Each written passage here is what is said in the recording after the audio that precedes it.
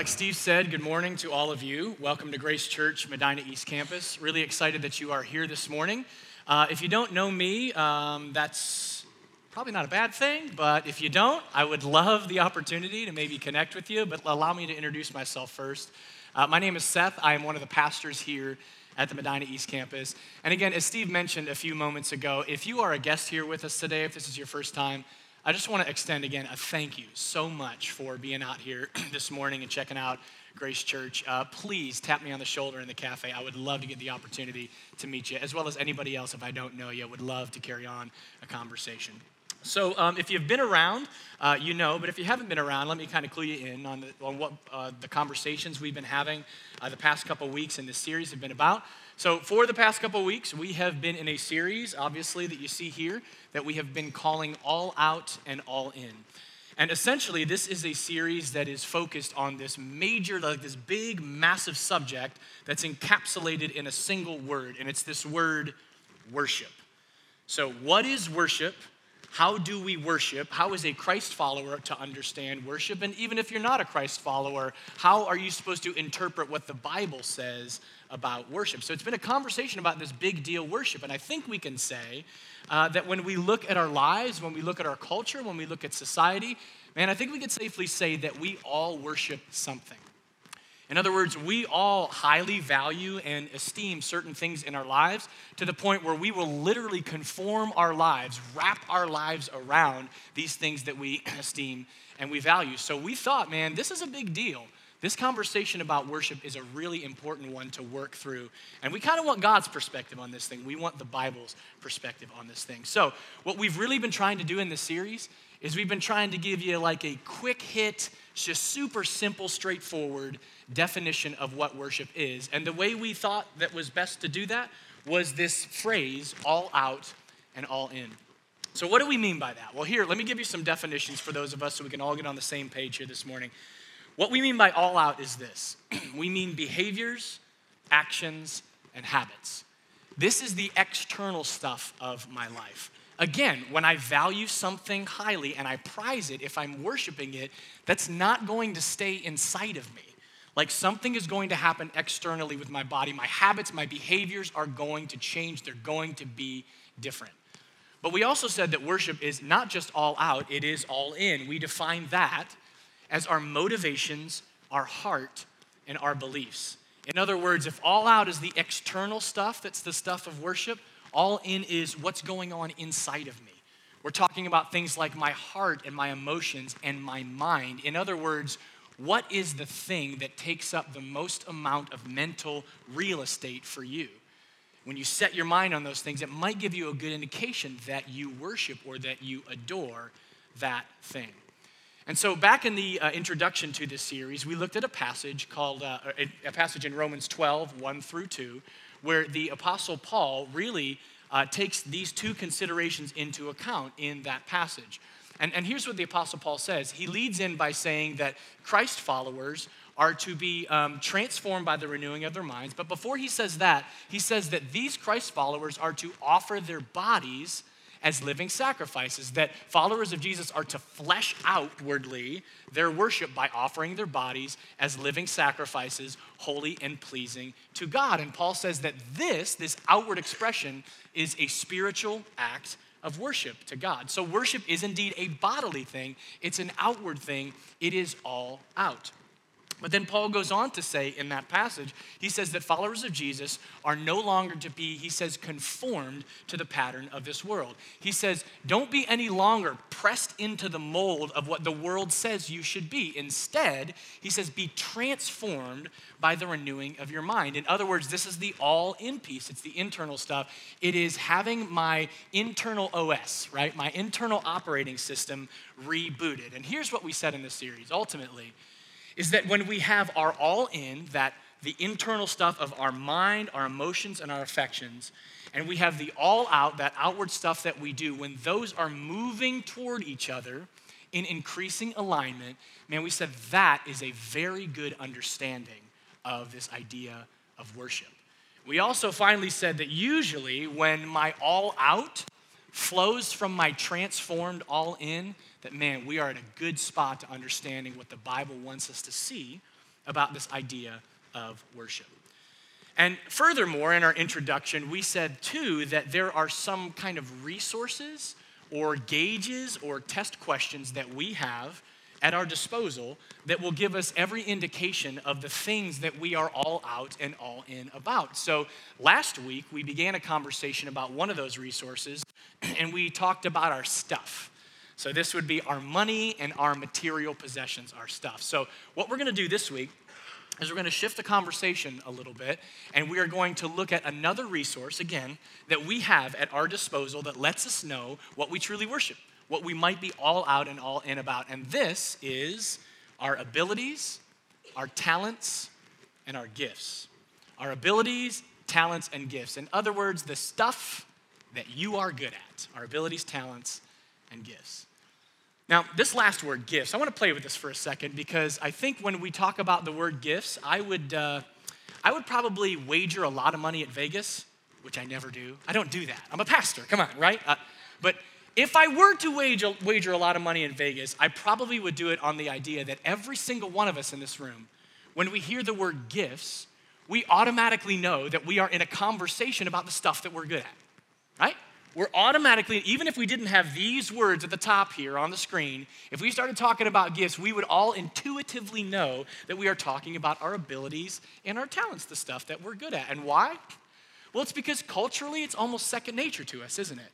I think about the grandfather that looks at his grandson when his grandson does something really cool and trying to leave a legacy. That grandfather looks at his grandson right in the eyes and he says, "Look at me, son. You got a gift. You got a gift. You use that gift." I don't know why I kind of went George Bush on you guys there for a second, but nevertheless, that's the picture that I get, right? Because it's second nature to us. Gifts mean talents and abilities. If someone is gifted, that means you're saying something about what they're good at.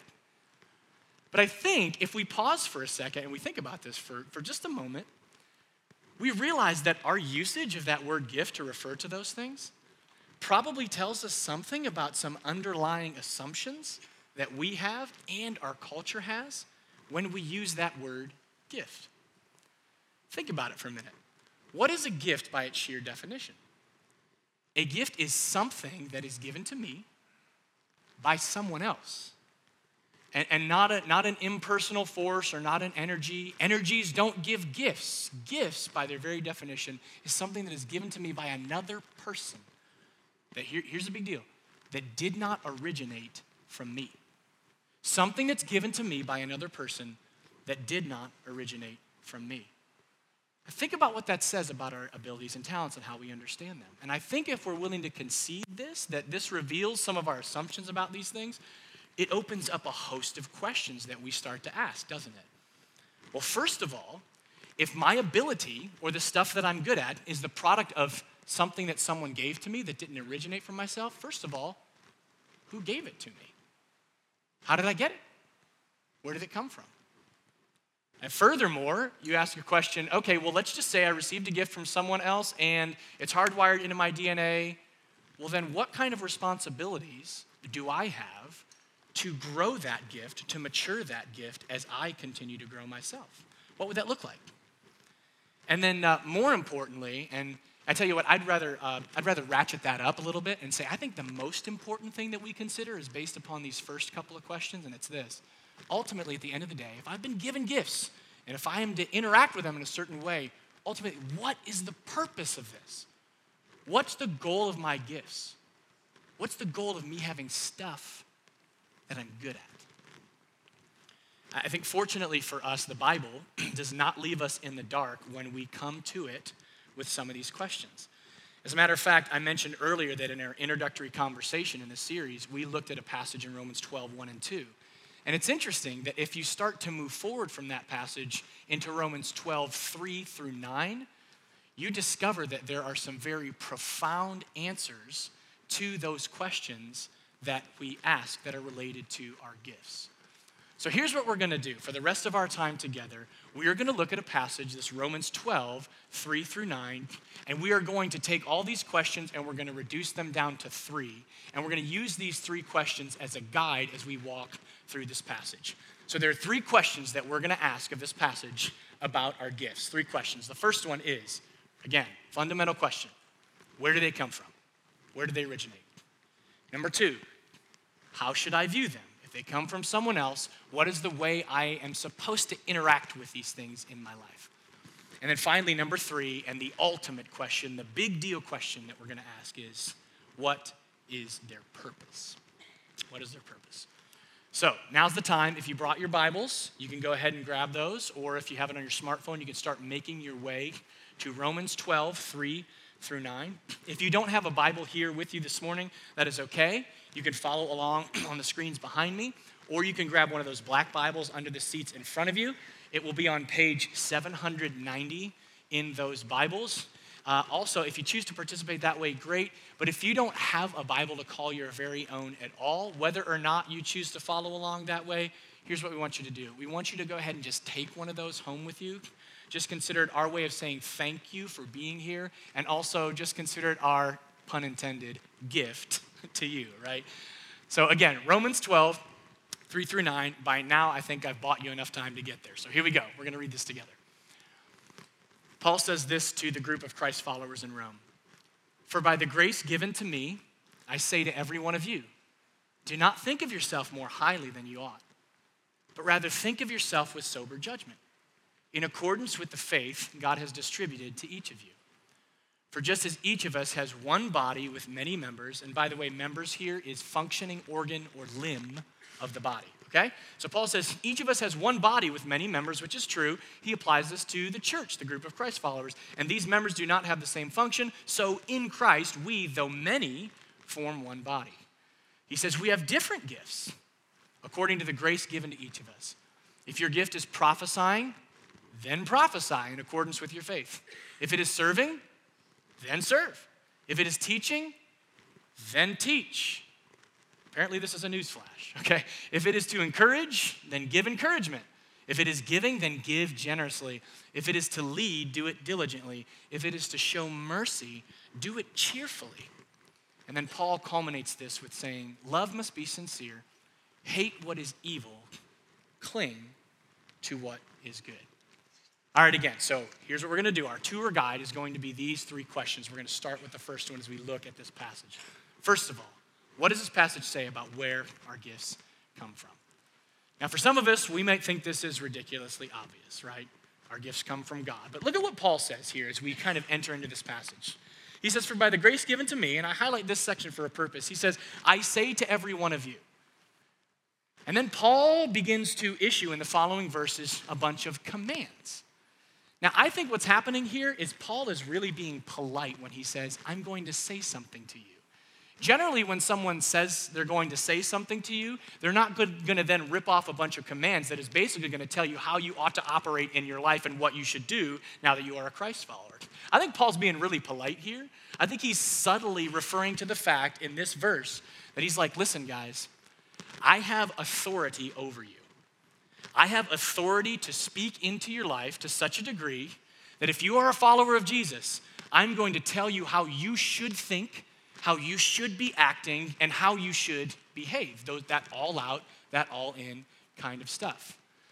But I think what's interesting here is Paul does not leave us without a reason or a legitimacy to his appeal to have authority over the group of Christ followers in Rome. Look at what he leads in with. He says, for by the grace that was given to me. Now this grace, something that was given to him, provides the legitimization. It provides the ground on which he can stand to then issue these commands about how they should behave and how they should think. Now what's interesting here is for Paul, the language of grace, the language of gift, and the language of generosity are often for him just synonymous. You could almost take those three terms and wrap them with a cord, and Paul is basically saying the same thing. So what he's really driving at here is he's saying, like, listen, guys, I have authority, but it's not just for me to exercise some random authority. I'm not just this despotic authority. I'm not trying to get off on my authority here. What I'm trying to tell you is something, an ability and a talent was placed into me that gives me the right to interact with you in this way. This is the gift that I bring to the church. This is the gift that I bring to the body of Christ, is what Paul is saying. Now, what's interesting to me here is that we're not given the answer to our first question. Paul does not say who it is who gives him this gift. I think that's pretty peculiar. But I think what we have to realize too is when we look at a passage like this, when we start in Romans 12:3, we have to understand that we are parachuting right in the middle of a bigger book with some bigger themes that Paul has been writing throughout the entire book of Romans. You see, what you may not know if you just drop right in on this passage unannounced is that Paul has spent the first 11 chapters using that language of grace, of gift, and of generosity over and over and over and over and over again. If you think about what it means to beat a dead horse, that's exactly what Paul does in the first 11 chapters of this book of Romans. Over and over again, he refers to the fact that God has given a gift to humanity in the sending of his son, Jesus Christ. And in the sending of his son, Jesus Christ, Jesus, by being obedient and sacrificing himself on the cross, has literally taken the sin of the world on his shoulders. The sin that separated human beings from a good relationship with God, has taken that sin on his shoulders and has offered a renewed and restored, reconciled relationship with the God of the universe. Jesus is presented in the first 11 chapters as the greatest gift that brings human beings access to God. And over again, it is God who is the one who is said to have provided this gift of salvation in Jesus. To the point where Paul says it so many times that at the very end of chapter 11 in verse 36, Paul says this, it's like these beautiful words where he says, for from him, and he's talking about God, he says, for from him and through him and to him are all things. To him be the glory in the church and in Christ Jesus for all generations. Amen. In other words, certified. You can bank on it. It's a guarantee. Man, what Paul is alluding to here, he doesn't even have to say it, because by now to the church in Rome, it is ridiculously obvious that God is the giver of every good and perfect gift.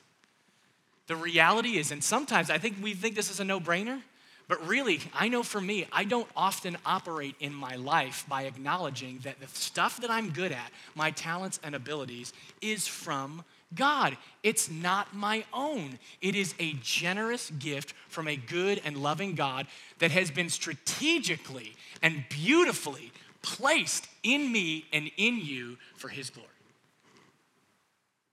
And here's the thing, when God gives a gift, he doesn't just do the Christmas thing like open it up, oh wow, it's a great gift, and then you pass it on for the next gift. No, when God gives a gift, here's what's happening.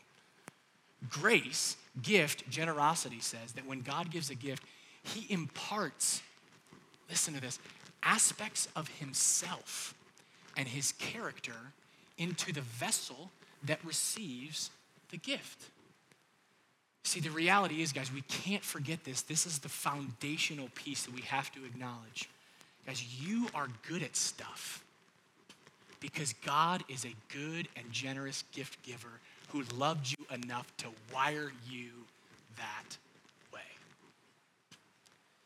So that's the answer to question number one. Where does it come from? It's obvious, is what Paul says. It's God. But we ought to think about that and consider that more and more. Which then, of course, like we said, leads us to the second question. All right, well, if my gifts are indeed from God, they come from him, and I'm willing to acknowledge that, how should I interact with these things?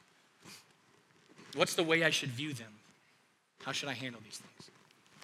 Now, again, we mentioned that we parachuted into Romans chapter 12, verses 3 through 9. And what's going on in this passage is actually something that if you start to dig behind the English a little bit into the original language, there's something really cool that's going on in this passage that you might not catch if we just read it in the English. And this is because, frankly, I don't know if many of us know this or not, but when we approach the Bible, the Bible, for as much as it is God's very message to us, it is also, beautifully crafted. It's got some, serious literary artistry. And so the authors of Scripture are really, really good writers that intend to tell us something. And when we dive back in sometimes into the original language, we can see these things flesh out in ways that we can't in an English translation. Now, my basis for this claim, especially in this passage, revolves around the usage that Paul has of this word in the Greek. I teach you a Greek word. It's going to be fun, right? This word, phronein, okay? This word is phronein. Say it with me. Phronein. Steve said it. You can do better than that. Phronein, right? That's better. And I'm impressed. I heard the accent on the second syllable. That was impressive. That is correct. You guys all get an A. And I knight thee Greek scholars, all of us, everyone in this room, okay? So here's what phronein means. Simple. It means to think. It means to consider something or to mentally weigh something. If you think back, as we started our conversation today, we talked about what takes up mental real estate in your mind. Phronein simply means to devote or dedicate an amount of your brain, an amount of your mental real estate towards something or to someone. Now, what's fascinating is if you start to dig into this passage, you will discover that in the second half of verse 3 here, that word phronein appears 4 times. 4 times in half a verse, with a couple variations. And so since it's a little tricky for us to figure out in English, here's what I'm going to do. I'm basically going to take the appearances of that word phronein, and I'm going to replace them. I'm going to replace the English words in the sentence as it appears so we can kind of get a little bit more of what's happening here. You ready? Here we go. This is what it says. Paul says, do not hyperphronein. I got to laugh. That was good. Do not hyperphronein more than you should phronein, but phronein with sophronein. Do not hyperphronein more than you should phronein, but phronein with sophronein. So you're like, okay, Seth, why does this matter, right? Okay, let's just take the couple of variations here for a moment, because you're like, I know what phronein means. You gave me the definition, but what's this hyperphronein and what's this sophronein? Let's start with hyperphronein, okay? Hyperphronein is literally how it sounds. It is over-the-top, hyperactive thinking about something, like beyond necessity, exaggerated, and again, unnecessary.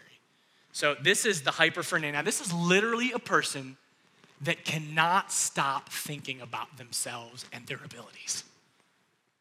And here's the thing. I'm going to provide you a couple examples, but my guess is that we have all experienced the rare specimen of the hyperphronein in its natural habitat, haven't we? That's right. It's the reason why many of us don't want to go to the gym. Because if you go to the gym, you know what's going to happen. And the next little story that I'm about to tell may or may not have happened to me. I'm just saying. But you know what's going to happen. Immediately, you're going to open that door, and you're going to step inside, and lo and behold, the hyperphronein.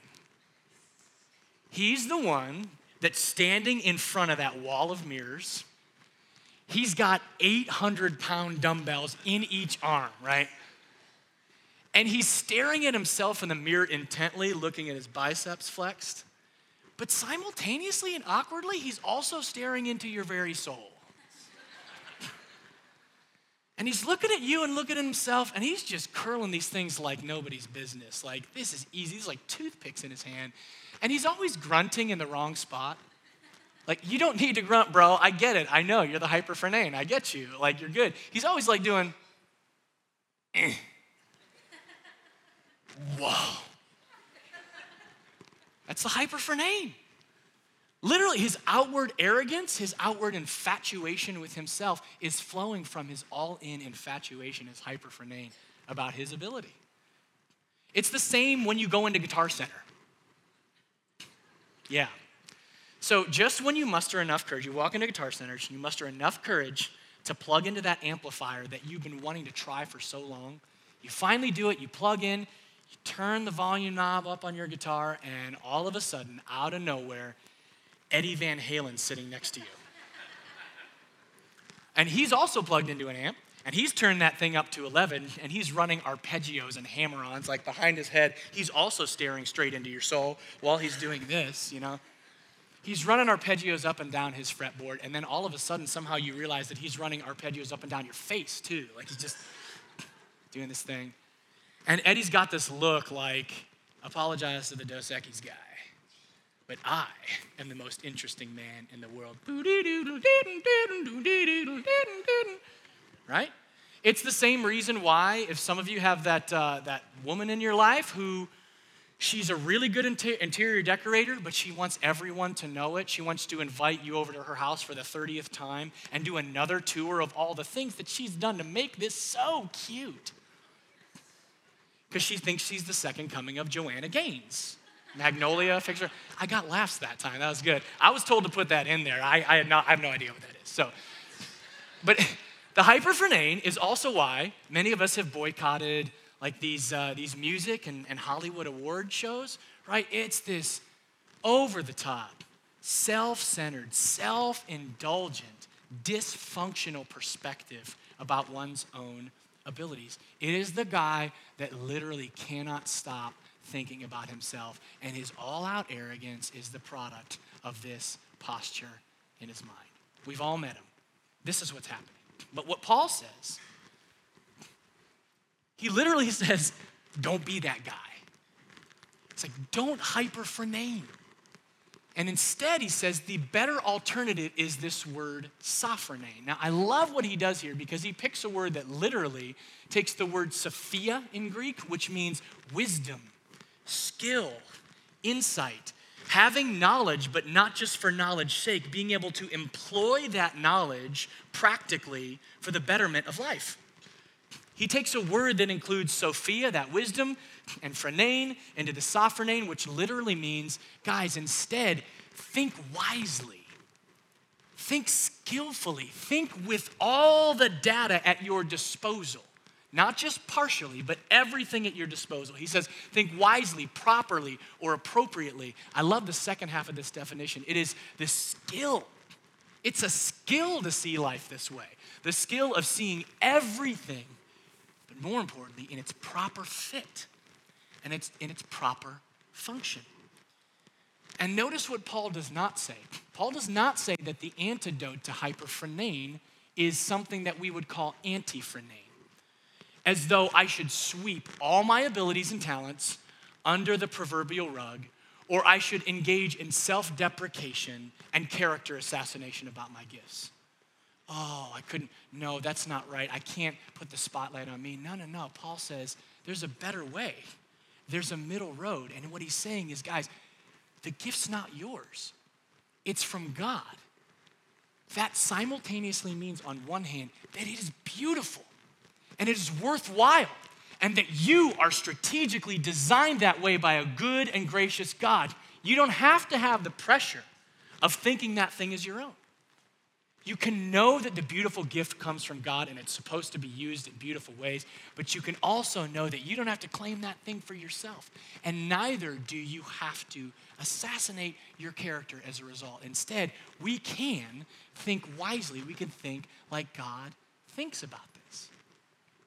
Now, what I love too is that this word sophronane has close associations with that really elusive, like Christ-like quality that we hear about a lot in the Bible, this humility, this notion of humility. Humility is literally this notion of sophronaning rightly, that when I leverage my gift or my ability, or when it's on display and someone shares appreciation for that or gives me praise, I can receive that into myself in a healthy way, and then in my next breath, like turn around and project all of that back onto the God who gave me that gift. I love the way that pastor and author Tim Keller has put this when he talks about sophronane and humility. This is what he says, so simple but so good. He says, humility is not thinking less of yourself. It's not self-deprecation. It's not thinking less of your ability. It's thinking rightly. He says, humility is not thinking less of yourself. It is just thinking of yourself less. Don't be that hyper-frenane guy. And then I would simply add this, humbly, of course, that humility in its essence is us deciding to adopt God's view of you. Humility is choosing to adopt God's view of you and your gift. So answer to the first question, every good and perfect gift comes from God. Answer to the second question is, there's a better way. We don't have to over-exaggerate our gifts. We don't have to underappreciate them. We can sophronane we can think about them rightly, which leads us to this third question, ultimately, the big deal. All right, given these things, what is the purpose of me having stuff that I'm good at? As I started to think about this a little bit, I was dealing with this passage that we're in, and we'll get there in a second, but I couldn't help but have my mind drift toward the interest that my 6-year-old son, Caleb, has in Legos. Now I have 3 kids at home. I have an 11-year-old, soon to be 12-year-old daughter, Elena, a 9-year-old daughter, Hannah, and then I got this little dude, 6 years old, Caleb, and man, this guy absolutely loves his Legos. And that may be because I invested that into him as a gift when he was younger. But I tell you what, I just so much enjoy watching this kid play with his Legos. I mean, there's something really amazing about a tiny pint-sized version of me. And all the creativity that comes out when he's playing with a plastic block. I mean, it's incredible. A lot of times, I just want to dive in. I want to get in the sandbox, right? I want to play with those Legos with him because we share a lot of relationship and joy when we play Legos together. But guys, there are times where I just intentionally, I want to step back and I just want to observe him and watch him when he plays with his Legos. And it brings me great joy because, man, there's a life that comes out of my son in unique and different ways when I watch him interact with that plastic block. There's something that happens when he's playing that just brings me so much joy. And because it brings me so much joy, it makes me want to buy him more Legos and give them to him as gifts. It's the reason why when my wife says, "Do you want to go shopping with me?" I say no, and then she says, "I'm going to Target," and I'm like, yes, because I can go down the Lego aisle and check out all the cool new Legos. And when I go down the Lego aisle, usually it's a 75% chance that I'm going to see something that Caleb would love that. Oh man, and I would love to stand back and watch him interact with that thing. So I'll buy that for him, and then I'll hand it over to him as a gift. Now, the gift, the Lego box, the Lego set, is a symbol of my desire and of joy to relate with my son and see that aspect of him come alive when he's using that gift, when he's playing with that gift.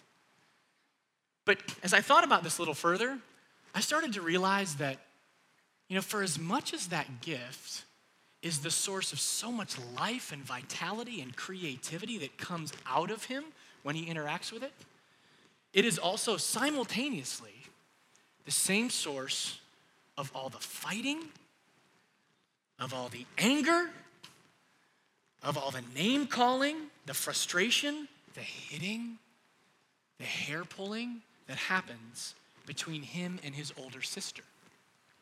You see, here's something you need to know. Hannah loves Legos too. And here's what happens. When I give the gift of Legos to my son, and by the way, I give my daughter gifts too. Don't worry about that. It's the illustration, okay? When I give the gift of Legos to my son, I want him to experience the joy that comes from that. But I think he starts to miss out on something when he looks and somebody else begins to play with that gift or interact with that gift. There's a natural inclination for him to want to push others away and bring that thing closer into himself. Why? Well, partially because he really values the connection that thing symbolizes between he and I, but him receiving the gift from me. But here's the problem.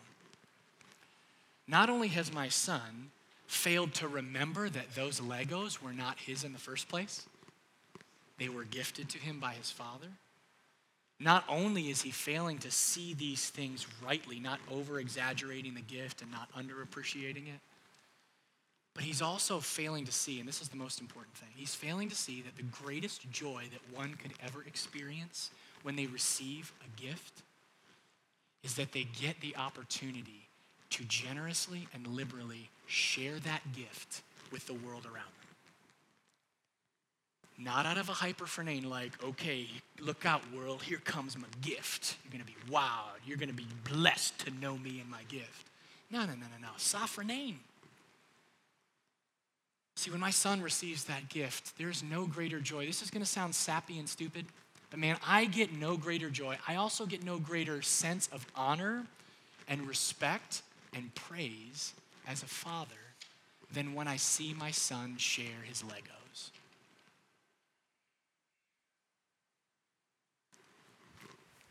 The Apostle Paul continues on here, and he says, we have different gifts according to the grace given to each of us. And then he begins to list some of these gifts that were present, these abilities that were present in the group of Christ followers in Rome, the people to whom he's writing. And he says that it's not an exhaustive list. This is just a sample. It's an example. There are many kinds of different gifts and diversity from the God who wired us in certain ways. But after Paul gives example, he layers on example after example after example, and you kind of get this sense in the literature that it's rushing up to this climax and the apex of the reason why God gives gifts. He runs through this, he brings it up. The climax is this. Guys, with your gift, you have to remember that the purpose is love, and that love must be sincere. Love has to be genuine. Literally, this could be translated as love without hypocrisy. Don't be two-faced in your love as you think about your gifts and your abilities. Don't buy into the world's definition of love that says, if something makes me feel good, I like it, I'll call it love, and then I hoard it to myself and I bring it to myself and push everybody else away. No, instead, Paul says this is a kind of love that is a decision. It is a decisive commitment by an individual that individual will be for the good and for the flourishing of another person, even if it's at great cost to myself. That this is the love that Paul says should be sincere. Don't be two-faced with that thing. Understand that every good and perfect gift that we have, any ability, comes from God. It's not my own. That I can sophronane about this thing. I can leverage it, but for what? Man, Paul says the ultimate purpose of you having abilities is so that you can translate those abilities out into the wider world. And if you're a Christ follower, the abilities that you have means that this connection, this acknowledgement that the gift comes from God, this relationship that you have with God means that your gifts and abilities are there to offer an invitation for others to experience the same joy and creativity and vitality that comes from knowing the God who gives the good gifts. That's what they're for. Gifts are meant to be leveraged to love. To sacrifice ourselves, even at great cost to ourselves, for the benefit of another person. And the ultimate benefit is that they would come to know God's greatest gift, the sending of his son, Jesus, so they could be restored to relationship with him. That's what Paul says your gifts are all about. That's their purpose. And I love, too, when we think about this makes sense. This makes big sense. Because you think about Jesus. Jesus is the perfect example of one who interacted with his gifts appropriately. He is not only the gift that provides us access into that relationship with God, he's also the example of what it looks like to see your gifts rightly and to leverage them in love. Jesus would go around saying all the time, man, I can't do anything unless I first hear from my Father. I have to connect in that relationship. I have to know what his plan is because that's what I'm going to do. Jesus is the one who sophronained rightly, neither overindulging in his gifts, but not sweeping them under the rug, leveraging his gifts for the benefit of other people, even at great cost to himself, the cost of his life on the cross. And Jesus is the one who loved you and me so radically that he gave his life that we might come to know the good God who gives us these gifts. The Apostle Paul elsewhere, he kind of brings all these ideas and he compresses them together in a short passage when he speaks about the example of Jesus, the gospel in person, the good news about the possibility of relating with God rightly and loving other people. This is what he says. He says, in your relationships with one another, right? The horizontal relationships that we have. As we interact with others, how should we think about our gifts? In your relationships with one another, have the same mindset, by the way, that is phronein. Have the same mindset as Christ Jesus, who being in very nature God, did not consider equality with God something to be used to his own advantage. He didn't hyperphenane. Rather, he made himself nothing by taking the very nature of a servant, being made in human likeness, and being found in appearance as a man. He humbled himself. Sophronane, right? He humbled himself by becoming obedient to death, even death on a cross. The cross as the greatest expression of sacrificial love, of radically loving other people. Man, if we want to know what our gifts are all about, if we want to know how to use them rightly and what their purpose is, all we got to do is look at Jesus. He is both God's gift to connect us to the Father, and he is also the example to empower us to do the same thing and love those around us with our gifts. At this point, I'm going to invite the band up, and we are going to kind of close things down. But here's what I want to do, just very quickly. I know we've kind of lived at 10,000 feet a little bit. I'd like to just maybe provide some opportunity to press this down a little bit, maybe get it slightly more concrete. And I would just say a couple quick things to two different audiences. First audience, if you are a follower of Jesus, I just want to address you guys for a second, if I could. If you're a follower of Jesus, here's what I want you to do. I just want you to take the next couple minutes as the band sings and as we play and as we worship together. I just want you to take a couple minutes to just create a space to set your mind on some of these things. Maybe for you found yourself drifting into this area of the hyperphenane. Maybe you're so concerned about your own gifts and abilities and how they're going to be leveraged that it has become almost to the point of hyperactive thinking. It's come to the point of excessive thinking. And maybe for you, it's just this opportunity where you can do some business with God and ask him, God, help me to figure out how to navigate the middle road of Sophronane. Just remind me, God, that these aren't mine in the first place and that I can use them rightly. And then, God, help me figure out what maybe the next step is that I can do to love maybe my neighbor, maybe that coworker who needs it, maybe my family member, somebody in my life that I can share this gracious gift of God that he's given me with them. Because the reality is, if you're a Christ follower, what you've signed up for is to say that, man, God has given you gifts, but those gifts are then meant to be turned around to love and to serve other people. So I challenge you, if you're a Christ follower, maybe do that business as we sing and as we play together. And then the other audience, if you don't call yourself a follower of Jesus, man, I am so glad that you're here. I would just maybe submit something to you, something to think about as the band plays. You know, the culture and the world tells us that our gifts and our abilities are something that is to be used to compete with other people. Culture and the world and society tells us that you're your own person, you make yourself, and you've got these abilities, and you need to be the brightest and the best, and you need to push down other people so that you can be exalted. And the way that we do that is through these gifts that we have. We show off, and that's what makes us significant. Man, I would just say to you that, I'll be honest with you, that's exhausting. That's exhausting. And I will tell you this, if you haven't yet, if you continue to buy into that world's agenda, that your gifts are to compete and you're supposed to be the brightest and the best, you will run out of gas. You run out of gas. But I would just offer you a better way. Maybe I would just ask you to consider, just wave the white flag for a second and say, man, you know what? Maybe God has put these things in my life for a reason. And maybe that's to love other people. And maybe, just maybe, what it means is I don't need to get caught in the rat race of those things anymore. And I can live in the freedom of knowing that I am fearfully and wonderfully made. That's what the Bible says about us. I can live in the freedom that I'm fearfully and wonderfully made.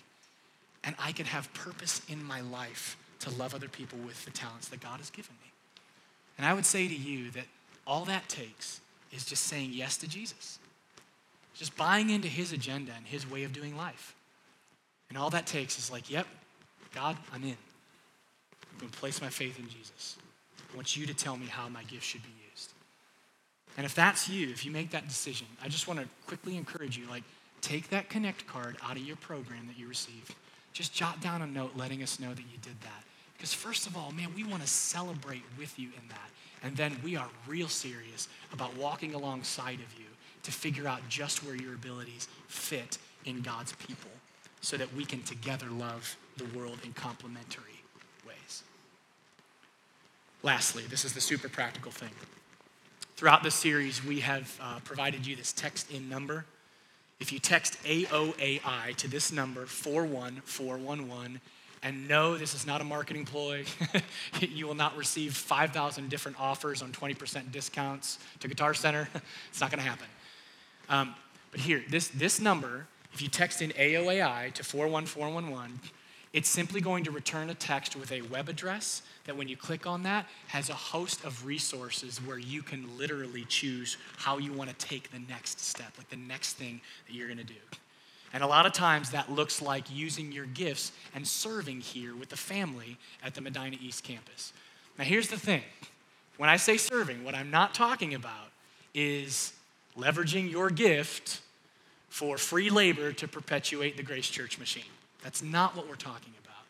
Think of it differently, that we all together with unique gifts and abilities, that God is gathering together a people that when we come together in our complementary ways with all the things that we're good at and we find our fit, that man, we can love the world in radical ways just like Jesus did. That's what that's all about. So I want to encourage you. Text that in, go on that website, find the next step for you to get plugged in here in the body of Christ at the Medina East campus. At the end of the day, this is what it's all about. It's remembering that God has given us these good gifts. Man, you guys are awesome. Why? Because God said so. But that we need to think about these things rightly, and we can by God's power. And that ultimately, man, these gifts are given to love the world around us and introduce them to our great God and Savior, Jesus Christ. Let's pray together. Father, you're just worthy to be worshiped. You're worthy of our all out and all in. God, thank you for giving us the offer of salvation in Jesus, this free gift that has been given to us that we did not deserve. It's by your grace that we come into a relationship with you. Father, thank you for that. Thank you that you didn't stop there. You also placed and designed us. You placed these things in us and you designed us in such a way that we're good at stuff. And that's all because of you. So you just continually prove that you are the God who lavishes your grace and your gifts on us even when we don't deserve it. God, help us, Lord, to allow our minds, our internal stuff, our all in to be transformed, to think more about the things you think about, to love the things that you love, to value the things that you value, and that all in can be transformed into the all out. God, that we can make the next step, that we can move and we can look at things like our abilities as a means to gauge whether we're all out or all in our lives with you, but also as a mechanism or a vehicle to take this precious gift of your Son and hand it out freely to the wider world. God, help us to figure out each and every one of us as we play and as we worship together. As we sing, God, help us to prayerfully consider what our next steps are. And God, give us the motivation and the power to take the next step, to get our gift plugged in. Not overthinking it, not underthinking it, but truly reflecting you and your heartbeat in everything that we do, including our gifts. God, you're worthy of it. You're great and you're merciful, and we love you. And we say this all in Jesus' name.